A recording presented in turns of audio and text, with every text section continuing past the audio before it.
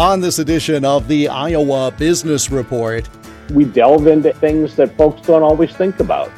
Exchanging ideas to strengthen Iowa's rural areas. Optimism is leading to an increase in capital spending. And in our business profile, we'll hear about a unique response to supply chain issues. This is the Iowa Business Report for the first weekend of April 2023. The Iowa Business Report is a copyrighted production of Totally Iowa Media, which is solely responsible for its content. For more, click on the radio programs button at totallyiowa.com. Here is Jeff Stein. The Iowa Rural Development Council is the sponsor of the upcoming Iowa Rural Summit to be held in Ames April 10th through the 12th. The event is a unique way for representatives of rural Iowa to gather, exchange ideas, and develop ways to meet their unique challenges. Bill Menner is Executive Director of the Iowa Rural Development Council. This is number 7. Hard to believe. The first one was a one-day event in November of 2016 in Jefferson, and we wound up with 300 folks showing up. So that was a message to the Rural Development Council board and to our leadership that, maybe we got something here. And so this is number 7. We'll have almost 400 people who come to Ames, and we really try to create an agenda that is broad, that touches on lots of issues or opportunities that small towns are addressing. But we do incent rural communities to bring a team. We think there's strength in numbers, and so we cut a registration deal for any small town that brings a 3-person team. You can come as an individual if you want. You'll pay more per capita, but we really think that those 3-person teams, in essence, are the planning committee, and they get back from the summit full of these ideas, and they're already working together. In fact, a lot of times we hear that the trip home at the end of the summit is one of the most productive trips they've had. So that's the whole point, is to engage rural leaders, demonstrate to them, show them best practices, successful templates from other towns. And that's sort of what the whole premise of the summit is to celebrate great things that are going on in rural communities and try to pollinate other places to do the same. One of the things that has always struck me about this event, as you noted, you can come by yourself, but there's strength in numbers in having a team from a community. Why is it that potentially is more successful in the long run as opposed to sending one individual? Because I suppose some people would say, well, geez, 3 people and they're going to be there multiple days. That's taking an awful lot of time. There's a good reason behind it, though. There is. First off, we do have concurrent breakout sessions on the first day.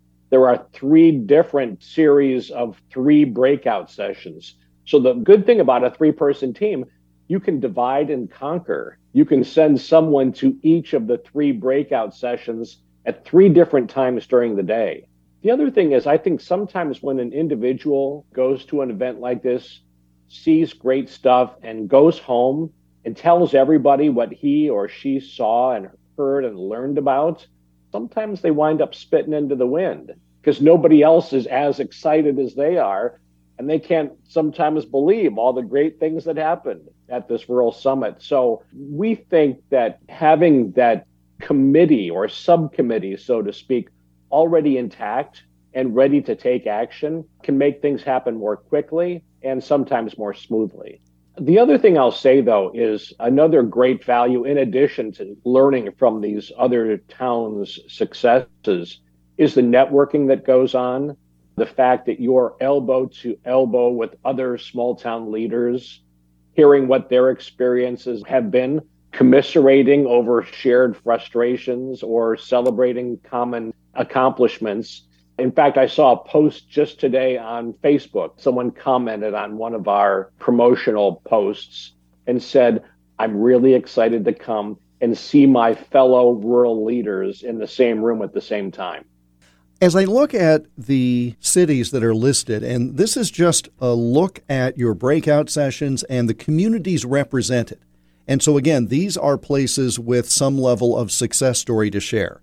I'm seeing everything from Mount Pleasant to Strawberry Point to Atlantic, Brooklyn, Creston, Fairfield, Ottumwa, Butler and Grundy County, Kossuth and Palo Alto counties, not only statewide, but just such a wide variety of examples. Some are communities, some are county coalitions, etc. So every model of success, in essence, is represented.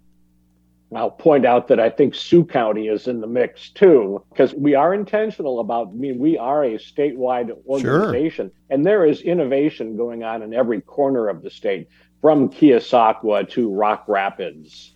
And these are all places doing different things. Some of it's related to healthcare.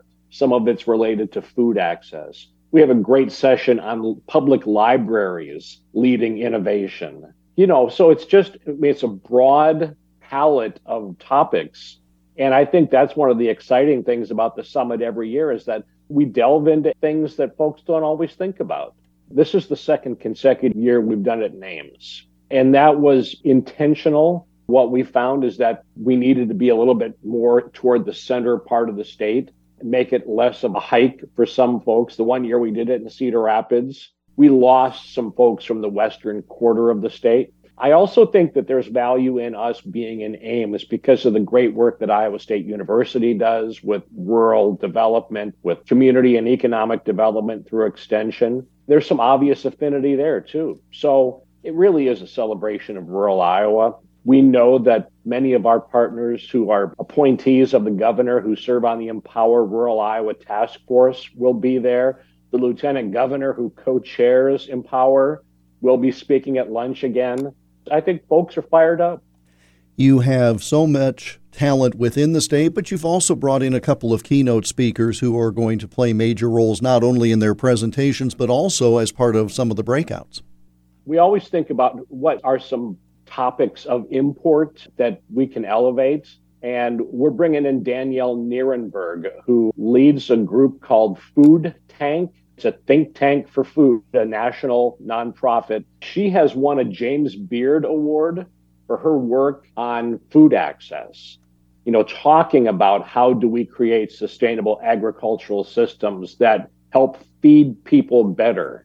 She's going to challenge folks. I think that she's going to say some things that some Iowans are going to find difficult to hear, but she's going to ask, why do we have so many hungry people in a state that's feeding the world? And it's a fair comment. And then what we're going to do is we're going to have a breakout session specifically focused on some local efforts to address food access, and she's going to moderate that. So I'm excited about that. And then we're going to close things with a University of Minnesota professor who's actually the grandchild of Danish immigrants who came to America and lived in north central Iowa. She is someone who I saw speak last fall at the Community Health Conference of Iowa. Her name's Carrie Henning Smith. And she talks about the importance of rural communities coming together to help address issues related to loneliness and isolation. And she borrows the lessons of her Danish grandparents, who I believe were from Hamilton County, and how communities came together to care for people, regardless if they lived out in the country or in town. The community took care of those folks and assured that they weren't lonely, that they weren't isolated, that they had access to food, that they had access to health care. And it's all about communities working together. And ultimately, that gets down to mental health and overall health and wellness. I think that's a great parting message for us, is to think more intentionally about rural residents, not just those in town, but what is the extension of your zip code, for example? This is a community coming together of folks that are trying to lift up rural Iowa, not rural Denver, rural Grinnell, rural Poweshiek County, rural Bremer County. It's lifting up rural Iowa and trying to figure out ways that we can collectively be successful. So hats off to those folks for coming together and thinking collaboratively. At the end of the day, we don't want rural leaders to have to reinvent the wheel. We want them to take these blueprints of success that other places have developed, tested, and been successful with, and use it someplace else. Bill Menner, Executive Director of the Iowa Rural Development Council. We spoke via Zoom on Monday, March 27th. For more, go online to iowardc.org. The 7th Iowa Rural Summit will be held in Ames April 10th through the 12th. Still to come, business investment at a record rate. And later, a business profile of a company that adapted to fit transportation needs post-pandemic. You're listening to the Iowa Business Report. Do me a favor, farmers of Iowa, and honk your horn if you're proud to grow soybeans. Now that I've got your attention, take advantage of the programs, information, and opportunities provided by the Iowa Soybean Association and the Soybean Checkoff. If you market 250 bushels or more of soybeans annually, a bumper crop of benefits is easily accessible. Just make the connection at iasoybeans.com and reap the benefits of belonging. Support for the Iowa Business Report comes from the Iowa Business Council, a nonpartisan nonprofit organization working to elevate Iowa's economy through leadership, research, and advocacy. Learn more and review the new Iowa Competitive Dashboard data by going to iowabusinesscouncil.org.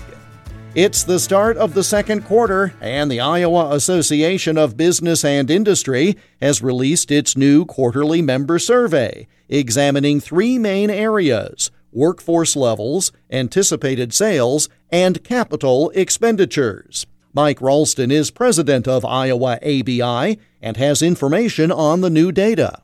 81% of those who responded said they plan to make a capital expenditure, and that is an incredible number. And as you and I have talked about before, what makes that such an amazing metric is that it's something out of the ordinary. It's not an operational expense. It's not something that's normal part of the business. It means a new multi-million-dollar piece of equipment. It means a plant expansion. It means something different that this business would not do unless it felt like the economy was in good shape and there was an opportunity to get a return on this investment. So that's a pretty positive metric and astounding. It's never been that high. Do you have any sense of why folks are so optimistic at this point? One of the things we learned is that folks have some revenue right now that they can put into the business. Their inventory is low. They don't have a bunch of equipment sitting on a lot somewhere in a warehouse. So they're making equipment and selling it right away. So they've got the means to do it. On top of all that, there's a feeling that this is a good time to invest in the business, that there's an increase coming. And certainly we hope that's true. But again, these are folks that have been in business for a while. If they didn't feel like it made sense, they wouldn't be doing it.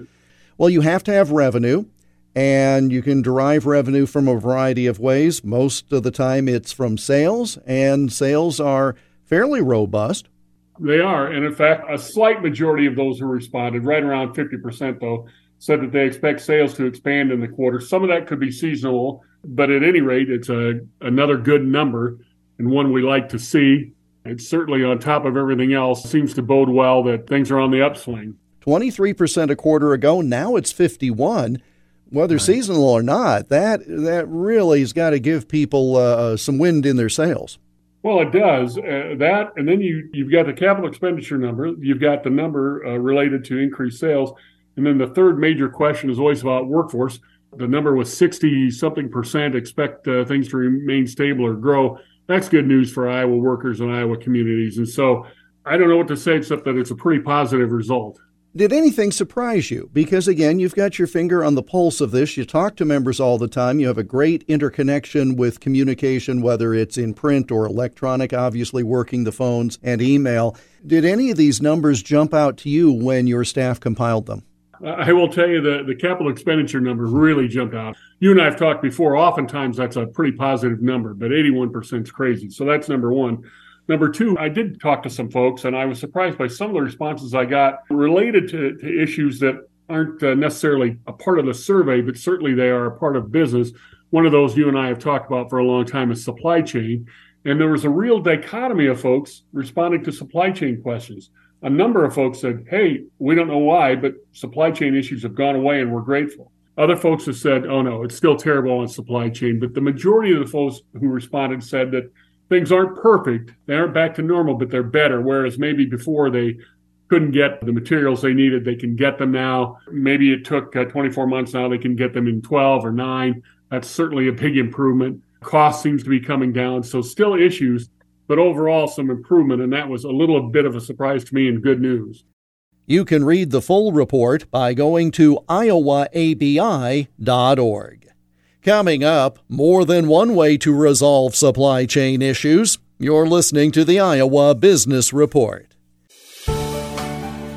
We're hitting the road in April to share stories from the Iowa Almanac with you in person. Join us in Conrad, Toledo, Earlham, Tabor, Bondurant, Indianola, and Shenandoah. It's all free and open to the public. Get details on where we'll be next by clicking on the Events tab at iowaalmanac.com. That's the Events tab at iowaalmanac.com. And I'll see you there. The Iowa Business Report is presented by Advance Iowa, educating, guiding, advising, and coaching Iowa businesses. Search for Advance Iowa on LinkedIn and Facebook and get more at advanceiowa.com. In our business profile segment this week, you'll hear from Mike Kiesling of Pattison Sand Company based in Garnavillo in Clayton County. It's a 6-decade family business that found unique ways to adapt to supply chain issues. Pattison Sand Company is a family-owned business that's been in operation since 1950. They started out selling mine storage space for grain, introduced nitrogen fertilizer to the farmers across the Iowa state. 1970, they started producing sand mining operation, as well as aggregate rock. And of course, by mid-1980s, they were actively involved in the frac sanding production business, producing sand for all types of applications. They produce a dairy sand. They produce a sand used in the fracking industry. They also produce sand used in industrial applications. They've grown to over a 700-acre mining operation, employing close to 200 people in Clayton County. There's several things that affect the shipper of rail cars. They either have too many cars or they have too few cars. And about 20% of the time when they have the right number of cars, their business operates well. So what they have to do is manage the excess cars, manage the shortfall of cars, and then also manage what's the railroads like to impose is demurrage. Is when you have a privately owned car sitting at your customer's site or destination or your site too long for the railroad's scheduling process and they start charging demurrage. The way to control that is to move your car into storage. And typically, in the past, a lot of that storage has been several hundred miles away or 1,000 miles away. Today, with this new concept from Pattison Sand, we can provide storage on site at your facility. And as little as 3 or 4 acres of level ground land, we can build skeleton track and provide storage for up to 250 rail cars. So this process is quick and easy. It's proven and offers you a better way to manage your cars by placing in the rail cars where you need them the most at your loading facility. The unique concept about this application is that we use a trailer, a truck and a trailer. The trailer is 50 foot long. We also have a trailer that's 60 foot long, so we can accommodate different lengths of rail cars. The skilled drivers that we have that manage this process can back that trailer onto a track area, pull that rail car up onto the trailer with a winch, and that process is 7 to 10 minutes total time, so it's easy and quick to accommodate the movement of rail cars to your destination. From there, that car can be moved from storage back into service. It can be moved from service into storage, and it puts the shipper in total control of where that rail car is when he needs it the most. The other interesting aspect of this is that, the cars need to be empty for movement, and it just offers a very low-cost method to store and manage your rail fleet. There's a couple of different things to think about. One of them is substantial cost savings. With skeleton track, the application and the management and the building of the track is much lower cost than standard conventional interchange track. And an interchange track would be where it actually connects to the railroad. In that case, you need a switch, which is the switch that moves that car from storage onto the main line. You need a locomotive or a car mover. You need some type of a device to physically move that car from storage to rail cars. So the big aspect of it is certainly savings of money. Pattison Sand is involved in the design and the development and the layout of the track. They're involved in the management of the switching schedule. So if your plant requires switching on a daily basis, We can do that, provide a truck for that type of application. If you need switching once a week or a few times a month, that can all be built into the process. So it's a very customized process that can help facilitate your needs. We've heard from people in the ag industry. We've talked to people that operate and manage terminals. A terminal could be where they're doing a transload application from rail car to barge or from rail car to truck. And in those cases, they've got switching requirements and storage requirements where they may be holding a loaded car, they may be holding an empty car, and need help in managing those rail assets. The other application that we've talked with quite a few people about is really the application at a single shipper business location. And that would just be a shipper like Patterson Sand that has a need to better manage their cars. So they're on a Class 1 railroad or on a short line railroad, and they need to keep their rail cars close to where they load the equipment to help better manage the demurrage and help to manage the timing involved in getting the car moved from storage to the plant. That's another big aspect to think about. So if you're at a plant and you have to store your car at a remote location 3 or 4 or 500 miles away, the time involved to position that car to move to storage and then return that car back to plant can be weeks or months to get that car repositioned. In this case, with the Patterson Sand process, you've got your car just right nearby your plant facility, a mile or two away or right on property. So the physical movement of the car is more timely and quicker to transfer that location from storage into your plant for loading. Mike Kiesling of Patterson Sand Company. They're based in Garnavillo, but also have Iowa locations in Weota, Atlantic, Dexter, Cylinder, and Spencer. Online at pattersonsand.com. Thanks to Tim Harwood of IBR affiliate KXEL for sharing that interview with us. And that brings us to the close of this week's program. We're back again next week at this same time. In the meantime, you can listen to all or part of today's program by going to totallyiowa.com and clicking on the radio programs link. The Iowa Business Report is presented by Advance Iowa, providing business solutions and support to small to medium-sized businesses. Let's work together. More at advanceiowa.com and search for Advance Iowa on LinkedIn and Facebook. We welcome your comments. Send them by email to radio@totallyiowa.com. I'm Jeff Stein. Thank you for joining us, and we hope you have a prosperous week. The Iowa Business Report is a copyrighted production of Totally Iowa Media, which is solely responsible for its content. For more, click on the radio programs button at totallyiowa.com.